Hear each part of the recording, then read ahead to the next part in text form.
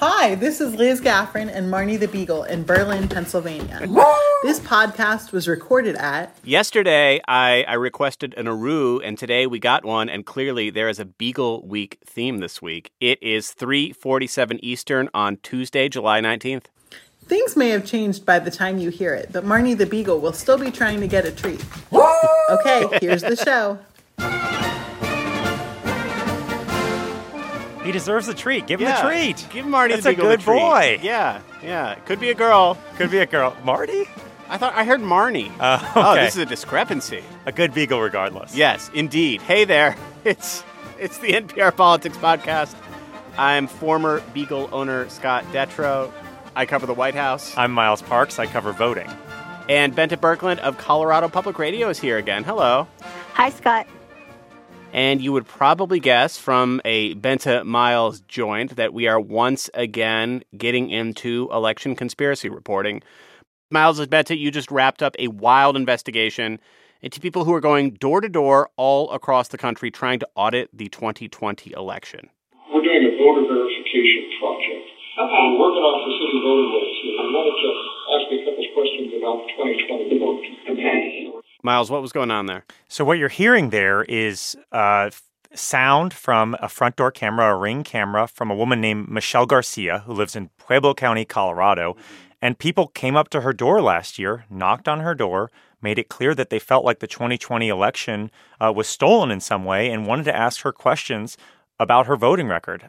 And what were they asking her? So things like, did you vote by mail? How many times have you voted? She says that these people asked her specifically who she voted for. But what we've seen and what Bente and I's story has uncovered is that this is an effort that is happening all over the country, kind of spurred on by Donald Trump's election lies. Mm-hmm. People in their individual communities and neighborhoods are feeling so motivated right now by this idea that our democracy is being stolen from us by voter fraud that has never been found to exist, that they are going door to door to kind of audit the results themselves. And what do we know about this effort? Is this centrally organized? Is this coordinated? Is this just happening organically? So we've seen a number of these efforts pop up that don't seem to be connected in a number of different states. Bente and I's reporting focused specifically on a group called the USEIP, the U.S. Election Integrity Plan. And to be clear, this is not an organization that is any way tied to the U.S. government.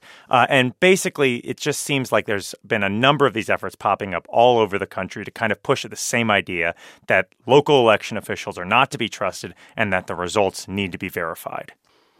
Bente, is this legal? I think there's a legal gray area here. It's a somewhat nuanced and complicated answer. There was an open letter last year referencing an election review in Arizona. And the U.S. Department of Justice warned in this letter that certain types of canvassing could be voter intimidation, and that could violate the Federal Voting Rights Act. We may get a legal answer at some point because several voting rights groups have filed a lawsuit to stop these sorts of canvasses from continuing in Colorado after the midterm elections. And so these groups allege that it is a type of voter intimidation and that it will negatively impact communities of color, especially, and also impact other groups that are doing voter outreach. Just because somebody knocking on your door and saying, hey, I have questions for you about how you voted can be threatening. I mean, even if there's no actual threat attached to it. Yes, that's exactly what the allegations are.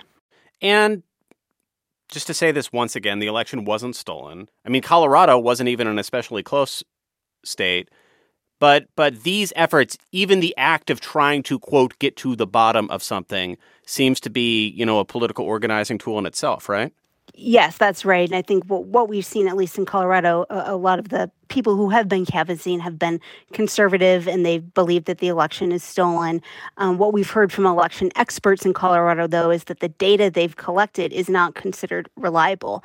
And it's raising these various concerns. And we did talk to some people who did canvassing, including a woman named Rebecca Kelty. She was a Republican congressional candidate, and last year she was going door to door at an apartment building in southern Colorado. And she said that the canvassers did have some training. They were given sheets of voting records, and that's a person's name and address, how it's in person or by mail. And all of this is public information in Colorado. We still don't know why canvassers went to certain locations and neighborhoods and not others. She talked a little bit about what motivated her to participate in this effort. When the puzzle pieces don't fit together, it makes you wonder. And if it's important to you, you'll look into it. Miles, does it say something about the continued strength of this lie as an enduring political fact that this is happening in a state like Colorado that, again, wasn't especially close and was never really on that top tier lists of states that either decided the election or that Trump himself focused on after he lost the election? Absolutely. And I think people need to think about these sorts of efforts and the kind of data and reports that come out of these sorts of efforts as kind of circular in that, okay, people are really motivated by the idea that the election was stolen. So they're going to go knock on doors, create reports with methodology that election experts say is flawed. Those reports are then going to be used as quote unquote evidence to get people more motivated, more riled up to stay involved and keep pushing for whatever sort of truth that they seem to be pushing for. All right, we are going to take a quick break. More on this investigative reporting from Miles and Benta after the break. We are back. And Miles, how did the U.S. election integrity plan, how did they respond to your story, and what's next for this group? So we still haven't heard any response from the group, despite, emails, phone calls, messages to the group's website. I think it's very clear just from looking at the planning documents that we were able to see online and talking to election officials who are in a lot of these communities that this is a part of running an election going forward, that the election officials in Colorado that we spoke to said, yes, we are expecting to see these sorts of canvasses after the 2022 election, potentially after the 2024 presidential election, that it's going to be incumbent on local election officials to kind of prove their work even more than they have before, because there are lots of people going out in their communities trying to kind of find the fraud in this way. Though when they do prove their work, when they do show results and recounts of those results, it doesn't often seem to settle the question.